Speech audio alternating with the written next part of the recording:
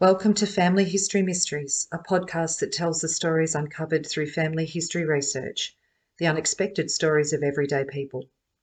I'm an avid family historian who's been compiling my family tree for over 15 years, with now nearly 20,000 people collectively recorded in my trees. Welcome to my episode titled Desertion. It is desertion with a question mark, as the person I'm talking to you about today has a lot of question marks against his name, and it is a question whether desertion was the basis of the following person's actions. So Alfreid Grintell is my person today. He is my husband's great-great-great-grandfather. And just a word of warning, there are some racial terms that I'm directly quoting from newspaper articles back in the mid-1800s that aren't accepted today. However, I am quoting from the time. Now, sometimes I come across people in my family tree where I just can't solve all the mysteries that pop up with their lives. And I always try to back my research with official documents. But Alfred was a tricky one. There were times where I do have more question marks than definite answers. This is Alfreid Grintell. He was born in about 1835 in Memel, East Prussia, which is now known as Klaipeda, which is part of Lithuania. At the time, it was part of Germany. I cannot find an official birth record for Alfred, and this information was gleaned from the Victorian Police Gazettes as to what year he was born and where he was born. It is assumed through family folklore that he was a crew member of a ship and jumped ship, and that is most likely the reason, as there are no passenger records, so there's nothing official stating how he came to Australia. Alfred married Margaret Butler in the Trinity Church at Benalla in Victoria on the 26th of May 1863. They both worked at a station on the Goulburn River near Benalla, so I presume that that is how they met. Margaret was born in 1837 in Tipperary, Ireland, and immigrated on the 12th of November 1862. She was 25 years old, and the shipping records state that she was a kitchen maid and could neither read nor write. The shipping records also state that a Mr. Michael Hussey had paid the immigration deposit for Margaret, as he had with other girls. I'm not sure what the plans were for Margaret, whether there was something that was Sydney-based that she was indebted to, but 12 months later she was marrying Alfred in Benalla. It's quite possible that Michael Hussey could have been involved with the station near Benalla where Alfred and Margaret met. However, I cannot find records to substantiate that. By 1864, Alfred had a small farm at Stanhope, Victoria. Their first child, Alfred, was born in that same year, and his birth was registered at Contupna. This is around half an hour from Stanhope, so I'm not sure what happened to the farm. It certainly didn't seem to be in his hands for long. However, there are records saying he became insolvent. 4 other children were born to Alfred and Margaret. Margaret Alberta in 1865, then came Christopher in 1867, Thomas in 1869, and Alexander Patrick in 1870. All children were registered in Echuca. That was the nearest large town to Contupna. It seems that they moved up to that area once their first child was born. At the end of 1871, Alfred was a boundary rider at the St Germains Run. So this was a large property. It had frontage on the Goulburn River, and a boundary rider was a man that was employed to go to the outer reaches of the vast property. And from what I can gather, this was mainly a sheep farming district. So he would have been employed to go out and check on lambing and ensure that we had flocks of sheep that were kept where they needed to be. The area that this run was in was known as Munduna in 1875, Waiuna in 1877, and then St Germains in 1879. They had another son, Malik, in 1873, and his birth was registered at Rushworth in Victoria. Why Rushworth, which was a good hour or so from Waiuna, I don't know. On the 2nd of March 1875, Alfred was taken to court by a Mr. Mackenzie for illegal detention of a horse that was valued at £12, and this horse was the property of James McBain. Alfred was ordered to immediately return the horse or to pay the £12, and this event was a catalyst to life-changing events for the family. On the 20th of March 1875, Margaret gave birth to a daughter, Mary Josephine. In the same month, Alfred had deserted the family, possibly within days of the court's verdict, which was just prior to Mary's birth. Other family researchers have some theories. One theory is that they believe that he disappeared on his way to a cattle sale in the Stanhope Rushworth area. And how he disappeared, there's three options. One theory is that he was murdered, and quite possibly due to the men tracking him down because Alfred was not going to give back the horse or pay the £12. Or he took off with the cattle, so he was in charge of taking the cattle for the property down to the sales and decided that he could benefit from selling the cattle himself. Or the third option is that he did take the cattle to the cattle sales, but he took off with the money and didn't return. By the 1st of June 1875, Margaret had reported Alfred in the Victorian Police Gazette. Remember, she was an Irish girl, came out at the age of 25. She didn't have any family in Australia, no parents and no siblings to help support her. So it was necessary for her to put in the Victorian Police Gazette an ad saying that Alfred had deserted her. The description was: German sailor, 40 years old, 5 foot 9 inches, stout build, fair hair and complexion, beard, whiskers and moustache, gold wire earrings, tattooed both arms, and speaks English well. So he sounds like a little bit of a rough character. If you ran into him, I think in those days when a majority were here from English and Canadian areas, he'd certainly look a little rough around the edges. And the other statement in the Police Gazette said that he was believed to be working on a station near Benalla. Now, whether Margaret thought maybe he went back to the property that him and Margaret met at, it's seeming like she was thinking he might have gone back to what he knew. 2 years later, the unthinkable happened. Margaret died at the age of 40 years on the 11th of June, 1877. So some reports say that she died from starvation and poverty, and others say she died of a broken heart, and others report the cause of death as pneumonia. You would have noticed, though, that the youngest child, Mary Josephine, was not even quite 2 years old at this point, and so she's got a number of children that are left. On the 22nd of August 1877, Alfred and Margaret's sons, Alexander, who was known as Alec, he was aged 7, and Malik, who was aged 4, were found wandering about and living on charity, and they were placed into state care. The documents for the children said that it was believed that Alfred was still alive and he had returned to Germany.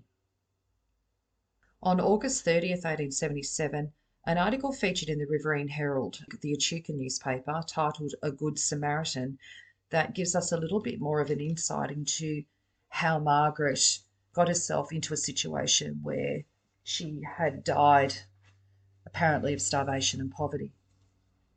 It says, during the sitting of the Land Board yesterday, an application was made by one Michael Kickham for a forfeited block of land recently held by Mr. Alfred Grintell in the parish of Undira. It came out in evidence that Grintell had deserted his wife and children under the most painful circumstances, through, it is alleged, a determination on the part of a gentleman in connection with the adjoining station to drive Grintell from his selection. Mrs. Grintell and 7 helpless children struggled on with the selection until a few weeks ago, when Mrs. Grintell died through sheer poverty. Strange to say, during the whole of this poor woman's sufferings, since her husband's absence, the only help she and her family received was from the poor struggling celestial. So this is a term that they used for a person from Asian descent at the time. who at present is employed as a cook on the adjoining station, and this notwithstanding a considerable number of Christians who reside in the neighbourhood. It is said that he, the heathen, gave 20 to 30 pounds in cash to the distressed woman and the family, and has not yet put in any claim, fearing lest that the children should require whatever the estate may realise. We are pleased to note that the board have determined to protect the humane Gar Tong's interests and have recommended Kickham's application subject to the payment of value of improvement. So in other words, what has happened in this forfeiture of the lease and the land is that they're saying that if there's any improvements that have been on the land from when Alfred purchased it to when it needed to be forfeited, that money will pass from Michael Kickham to the children. On the 13th of September 1877, a letter was written to the editor of the Riverine Herald. So this is about 2 weeks after that article that I just read. It says, "The case of Mrs. Grintell, to the editor of the Riverine Herald. Sir, with your permission, I would crave a little space in your valuable journal to answer a paragraph that appeared in the Herald after the sitting of the last Echuca Land Board, reflecting on the Christians that lived near a Mrs. Grintell that died under distressing circumstances. Her husband having absconded 3 years previous, leaving her with a family of 7 children to support, and that the only assistance she received during these years of suffering and want was from the heathen Chinaman, or words to that effect. Now, sir, without trying to rob the Chinaman of the praise that he most justly deserves, in helping poor Mrs. Grintell in her distress, which is well known to myself and others in the neighbourhood, I myself most emphatically deny that he was the only Christian that helped her, and it turns out that if he himself is a Christian, but the others as well in the district helped her, and during the 3 years of suffering and want, and some of the tantalising Christians were present with her when she drew her last breath, and never visited her empty-handed. We guess from who penned the paragraph referred to emanated, and would suffice him to carefully find out the truth before rushing into print again, for a true Christian will always show up where distress and suffering is. Yours much obliged, J.W.G. Stewart, farmer at Undira." So obviously the ones that were in the surrounding farming areas that helped her were a little put out that only the Chinaman was credited for assisting Margaret. In April 1878, the Echuca community created a Grintell Relief Fund for the children. However, as I just stated, 2 of the boys from the family had already gone into state care. So whether the Grintell Relief Fund was put in place to allow for funds to be directed to families that possibly took the other children in. In August 1878, it was recorded in a St. Germain's land selection article that Mr. Grintell had left the colony. It also stated that Alfred was employed by the station next door. He would not allow his land to be used for station purposes, and as a result, Alfred was dismissed from their employment. In May 1879, a shipping record for the ship Ringarooma that left Melbourne via Hobart Town, the Bluff, and on to New Zealand had a passenger listed as Grintell, and I come to a question here as to whether this is Alfred. So the theory behind whether he did actually leave the country, whether that in fact is him leaving. However, it is about 4 years after he left the family. So why did Alfred disappear? Why did he desert his wife and his children?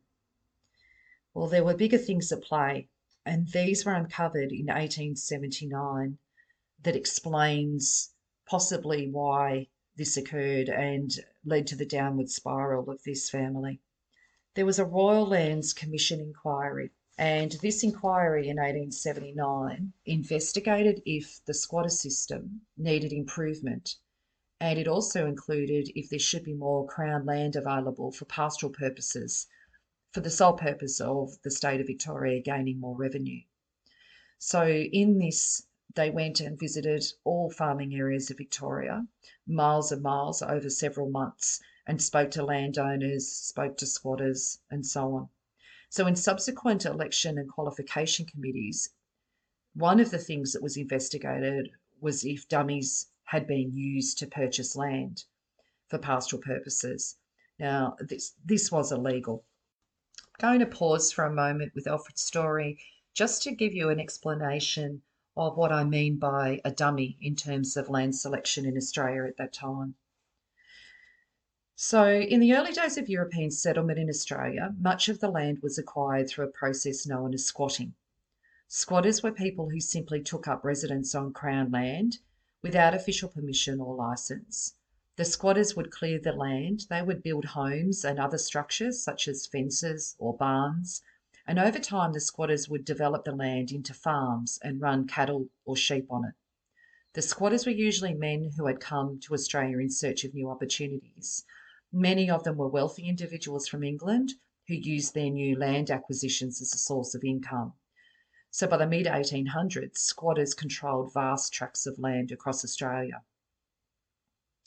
Then, as the British colonies in Australia grew, more and more people began to move into areas that had previously been occupied by squatters. So, to try and regulate this situation, the colonial government introduced a system known as selectors. Under this system, settlers were allowed to apply for a licence to occupy Crown land. The selector would then pay an annual fee to use the land. The Free Selection Acts, which were introduced in the 1860s, allowed selectors to buy their land outright after living on it for a certain period of time. This helped to create a class of small landowners in Australia. The selector system was introduced in an attempt to bring order to the process of acquiring land in Australia. However, it wasn't without its problems. Many selectors found it difficult to obtain the necessary licence, and many more found that the costs associated with maintaining their farms were too high. And as a result, many selectors abandoned their farms. And I suspect that that's what happened with Alfred with the Stanhope property.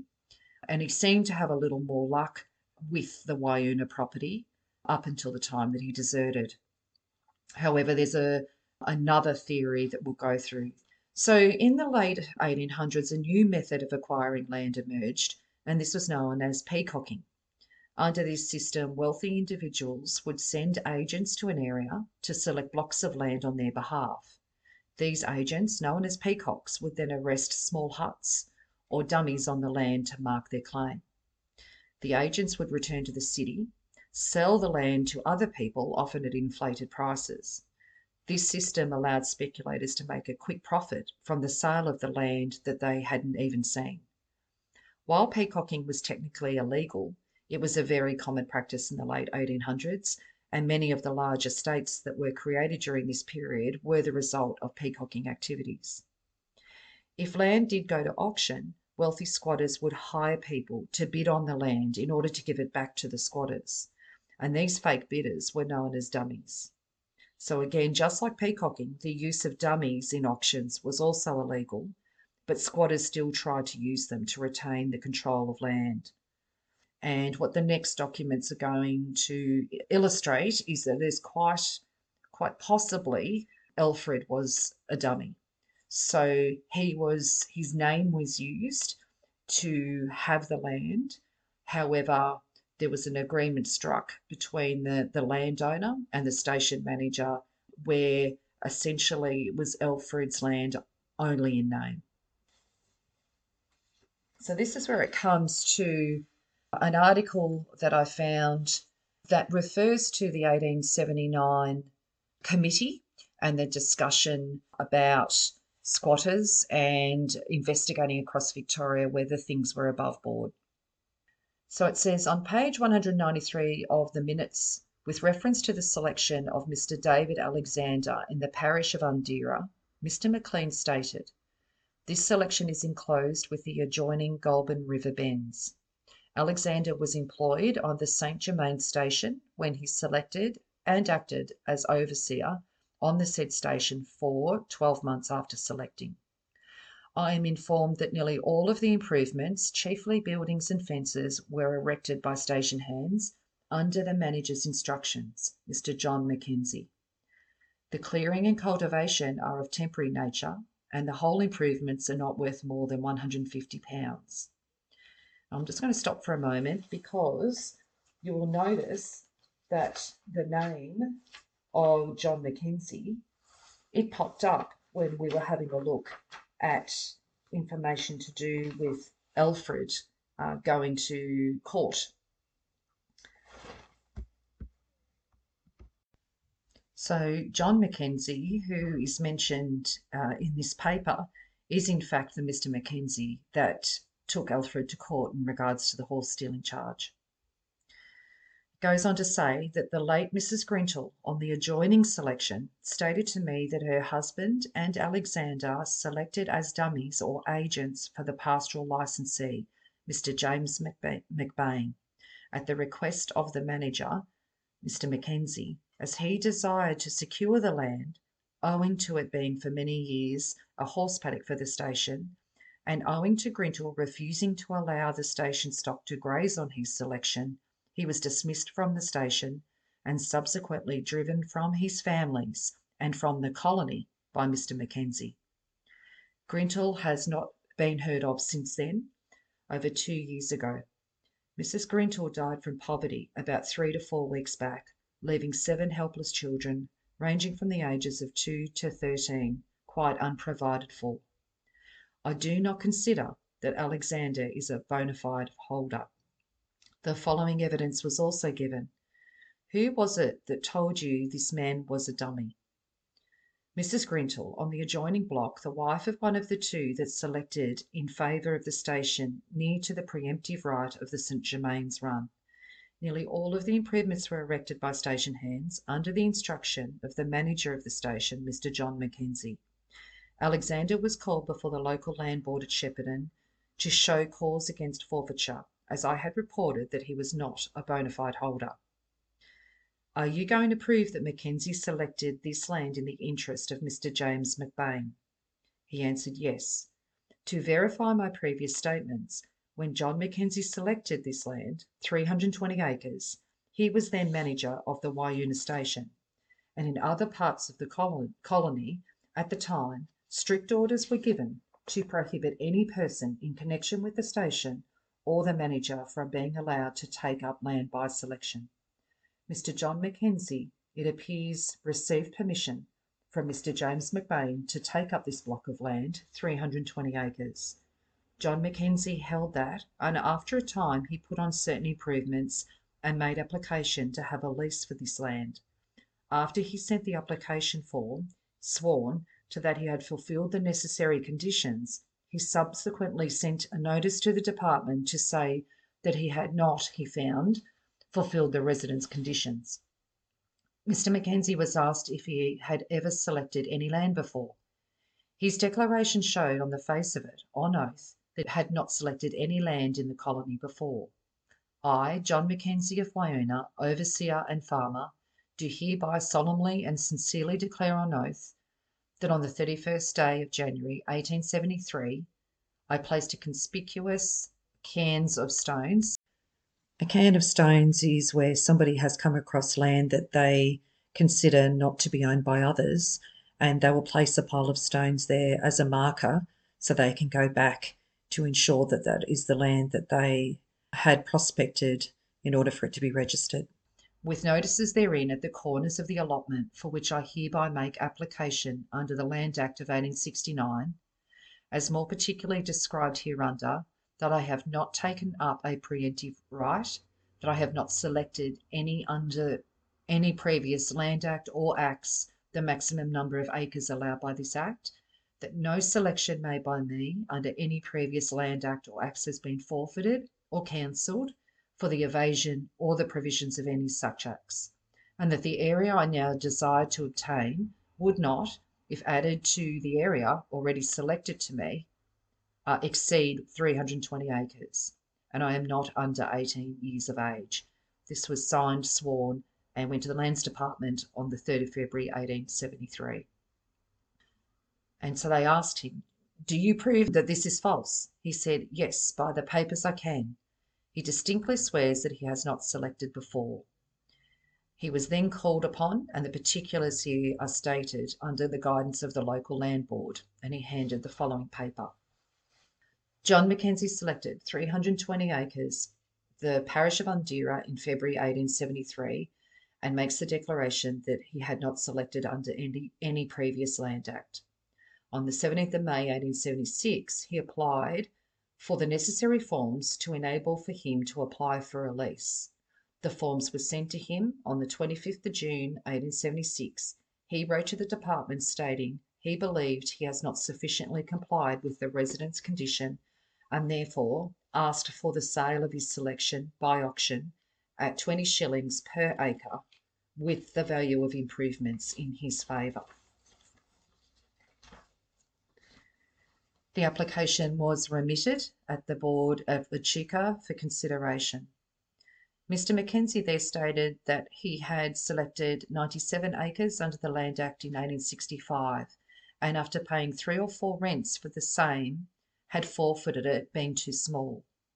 He said that he had told the then Minister of Lands of this and he had received permission from the Minister of Lands to make the full complement of 320 acres.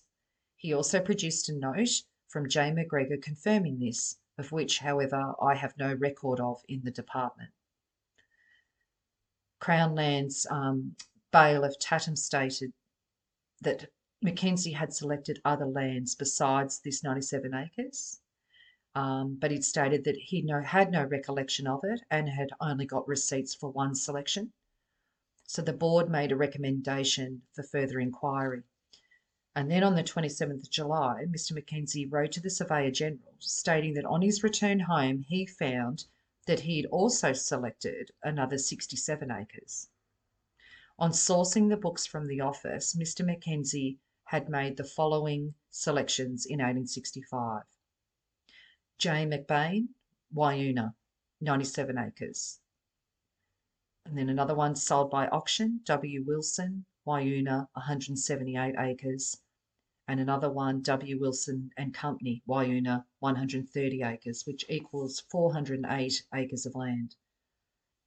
The first selection, he paid 7.5 years of rent. On the second selection, he paid 6 years of rent. And on the third selection, he paid 1 year's rent. The only lease that was executed was for the second selection.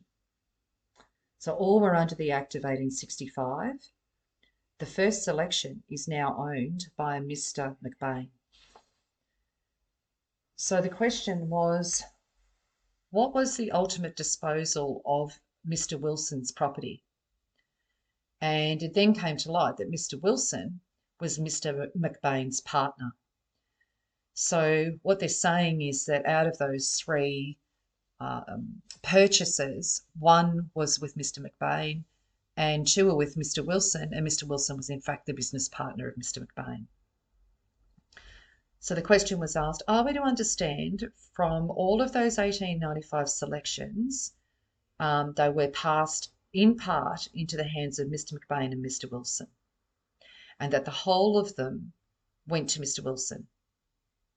Did not this man make a declaration that he had not selected land before? And the answer was yes. They then asked, and has he been prosecuted for that? And the answer was no, he has been elevated to Justice of the Peace since the exposure. James McBain examined. The witness: I really do not know what to say in reply to the statements made by Mr McLean. I am at a loss to understand his motive in repeating these charges. He mentioned that he never saw me before. I never saw him till this inquiry. But the whole statement is so inconsistent with the facts of the case as far as I'm concerned that I can only give a distinct denial as to my connection. There's been no connection in any way to these selections. They asked the question, we have traced the land up to Mackenzie. The answer was yes. Do you state here now that you had connection with Mackenzie's operations for the purpose of getting that land, and that land is not held by Mackenzie on your account? I can say that I have never had any interest, and have done now, and I never expect to have any, in the lands selected by Mackenzie, his son, Mills, Alexander, or Grintell. So he's effectively saying, James McBain's effectively saying, he had nothing to do with the purchases of any of those lands around that St Germain's Run. So then it goes on to say, we have gleaned the following particulars from records from the Titles Deeds Office. The first parcel of land, number 780, owned by Christina Taylor, and in brackets, John Mackenzie's sister. So Hugh Mackenzie of Echuca, livery stable keeper, and Edward Tilley of the Rochester Hotel, keeper, are registered as proprietors of the said land, as they are executors in the probate of the will of Christina Taylor, who died on the 29th day of January 1879, and probate was granted on the 1st day of May 1879. So what they're saying is that Christine Taylor was the owner of that parcel of land, Mackenzie's sister, and that's then been passed on due to the probate on her will. The next parcel of land, number 528, Hugh Mackenzie is registered as a sole proprietor within this land, dated 23rd of September 1881. It's transferred by Hugh Mackenzie to James McBain on the 17th day of January 1882. So it's clearly saying that James McBain now owns part of that property, or did own prior to this investigation. George Mills, 320 acres adjoining the above allotments in the parish of Undira, county of Rodney, that it had moved to James Shackle of Echuca on the 30th of September 1878. It was then transferred to James McBain on the 10th of September 1881. So again, we have these 320 acres, which was the land that Alfred had originally. James McBain owns it by 1881. John Mackenzie of Wyoona, sheep farmer, is now the proprietor of an estate in the parish of Undira, the county of Rodney, dated the 15th day of November 1880. In addition, a mortgage from Hugh Mackenzie to James McBain and James Balfour in 1878. So what the Title Deeds Office uncovered was the exact opposite of what James McBain was stating, that he had absolutely nothing to do with any land sales, didn't know anything and didn't hold any, and that clearly shot that out of the water. The next part in the volumes is referring to John Mackenzie. So it says, John Mackenzie of Wyoona, farmer, 320 acres. There is an auction in the parish of Undira, county of Rodney. The nature of endorsement is a mortgage on the 15th day of August 1877 to go from John Mackenzie to James Balfour and James McBain.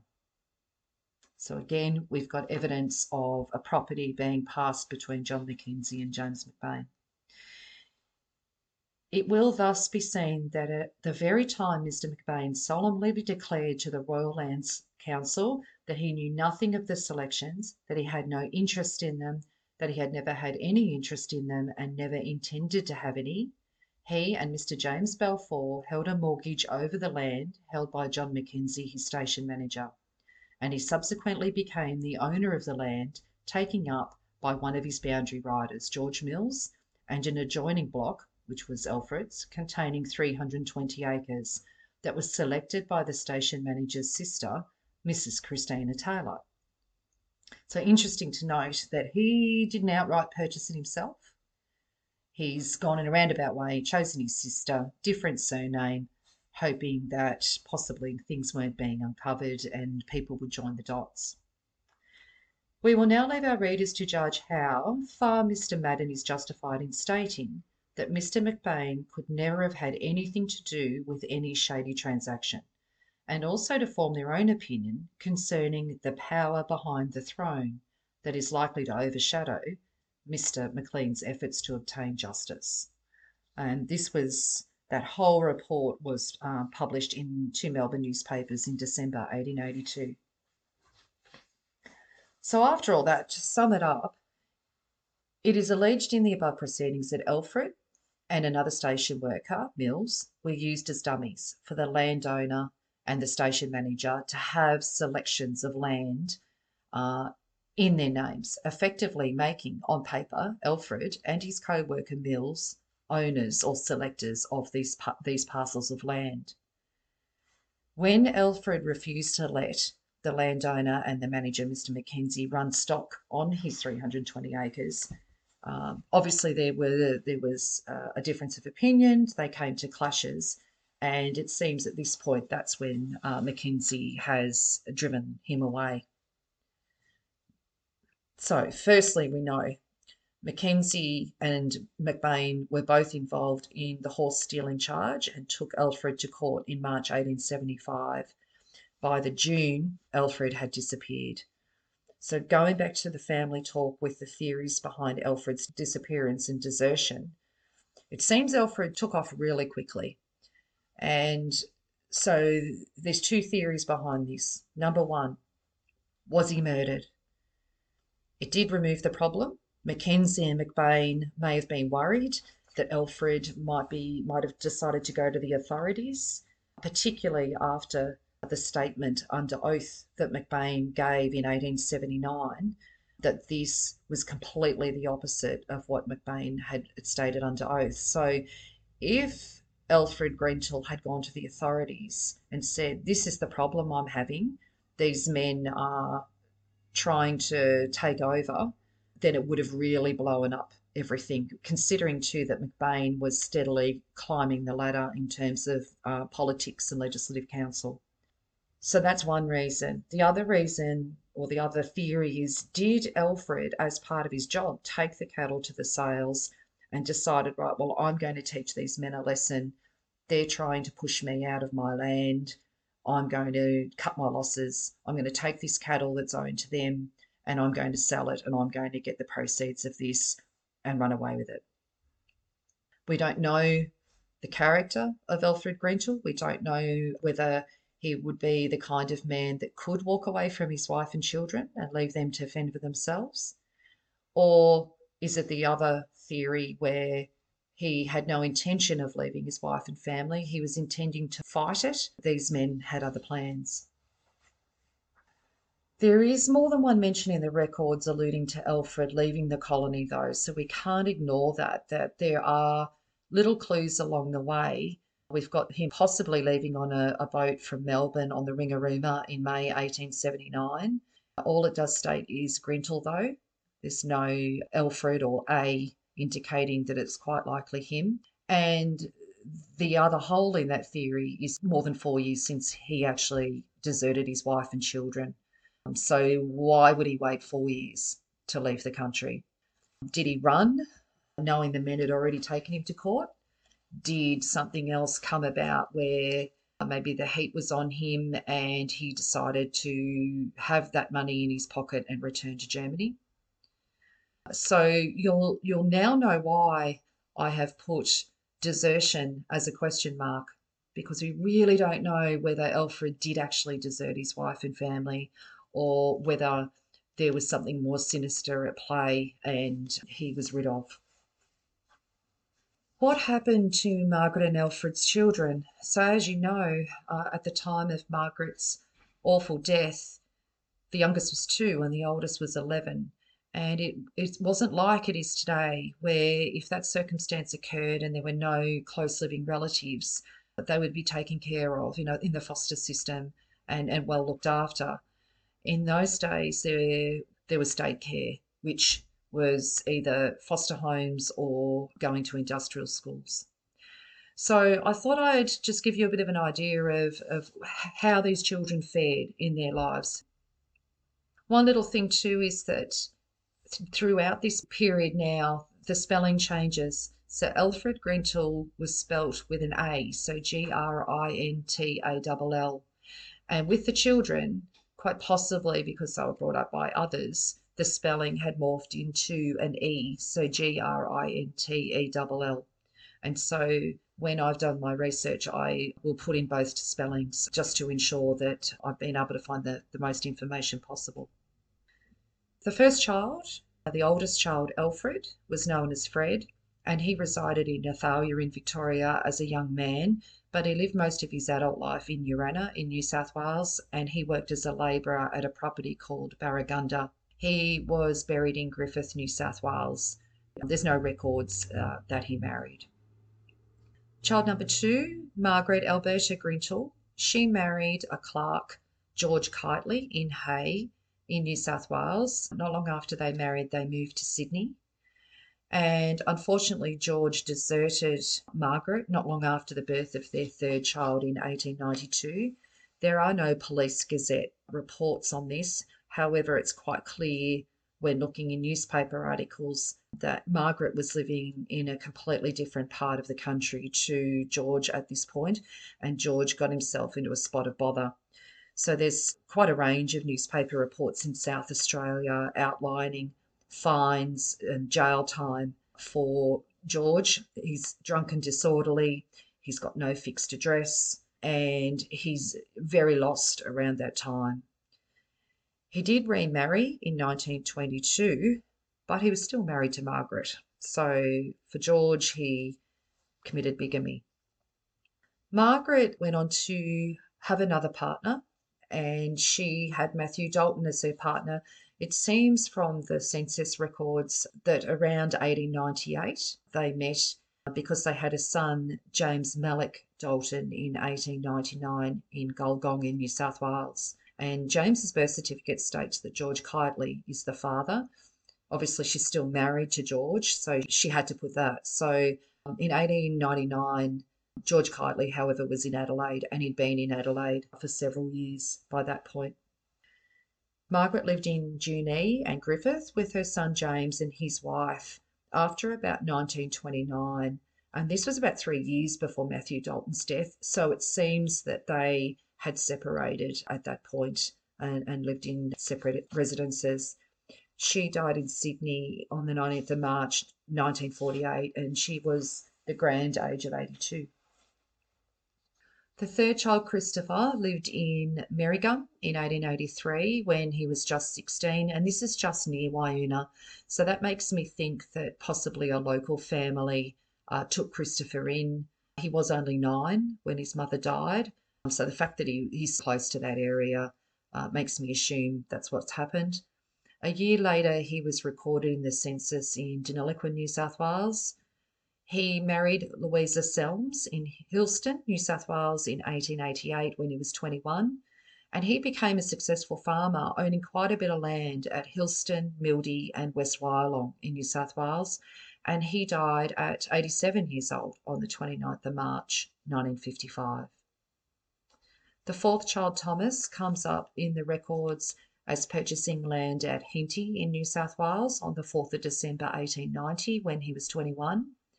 He married Lucy O'Brien on the 22nd of February 1892 in Urannah, New South Wales, and he held land at Oaklands, which was near Urannah.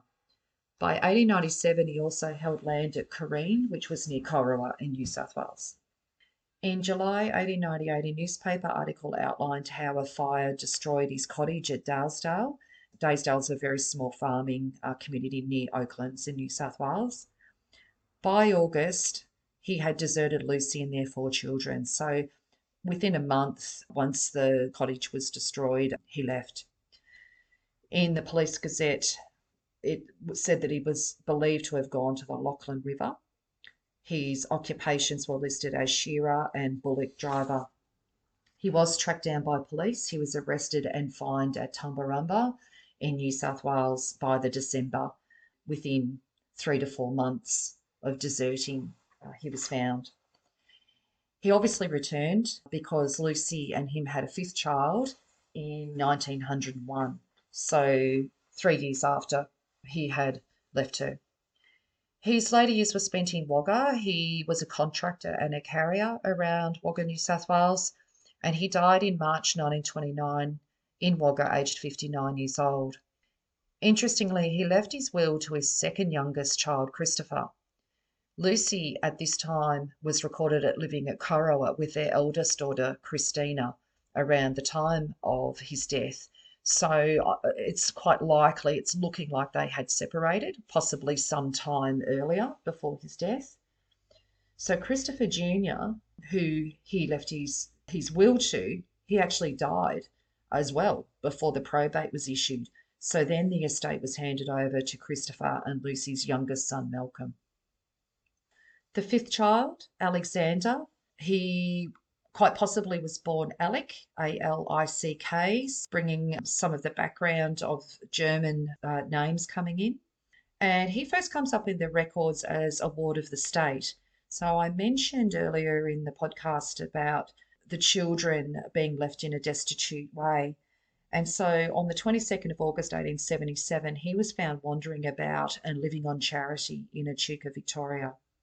He was fostered out, and a newspaper article reports that he ran away from his foster family at aged 11 on the 18th of July 1881. His foster family lived in North Fitzroy in Melbourne.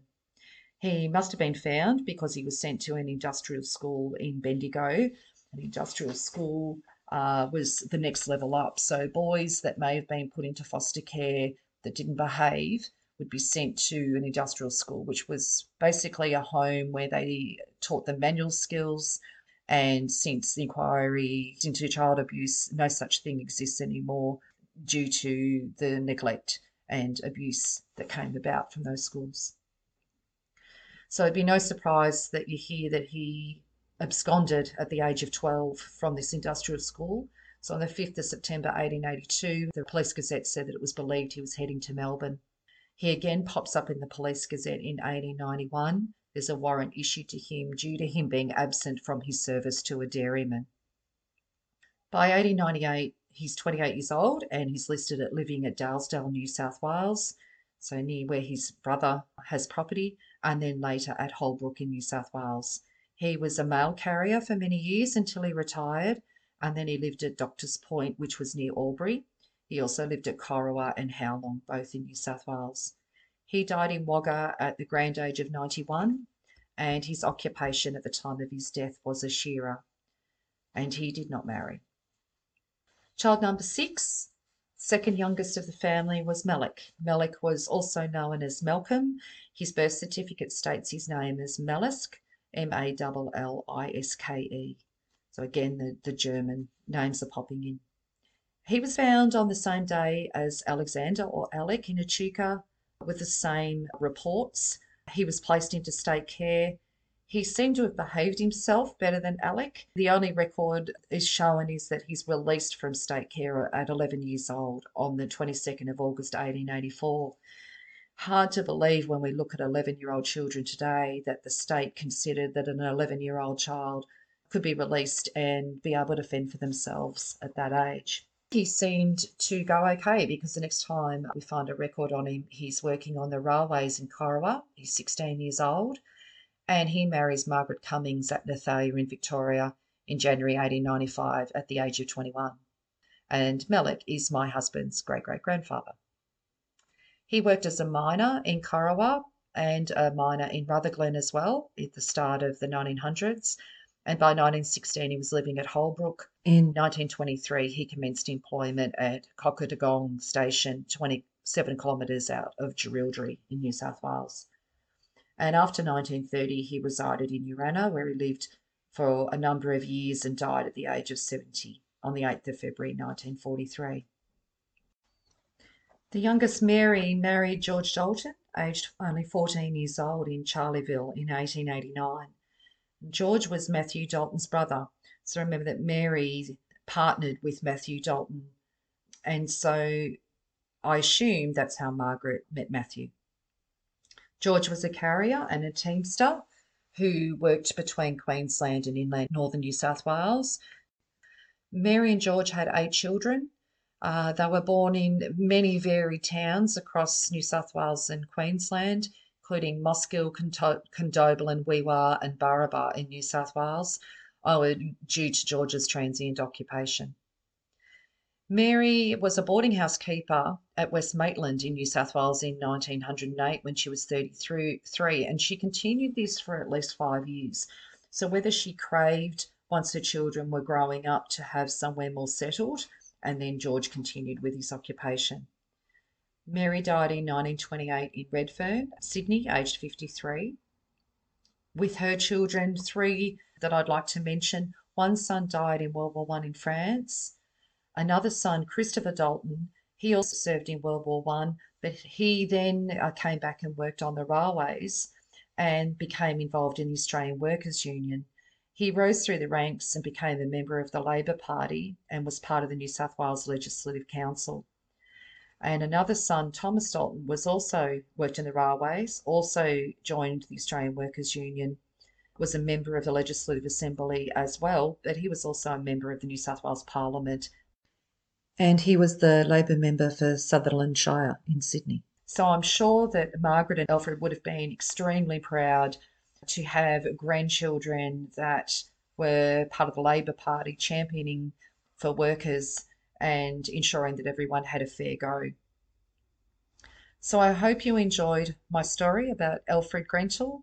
And again, these mysteries sometimes remain mysteries, but nevertheless are very interesting. If you have a mystery that you would like shared on my podcast, please get in touch. Go onto my Facebook page. And also, if you need help with your family history, you might uncover some interesting stories like I have.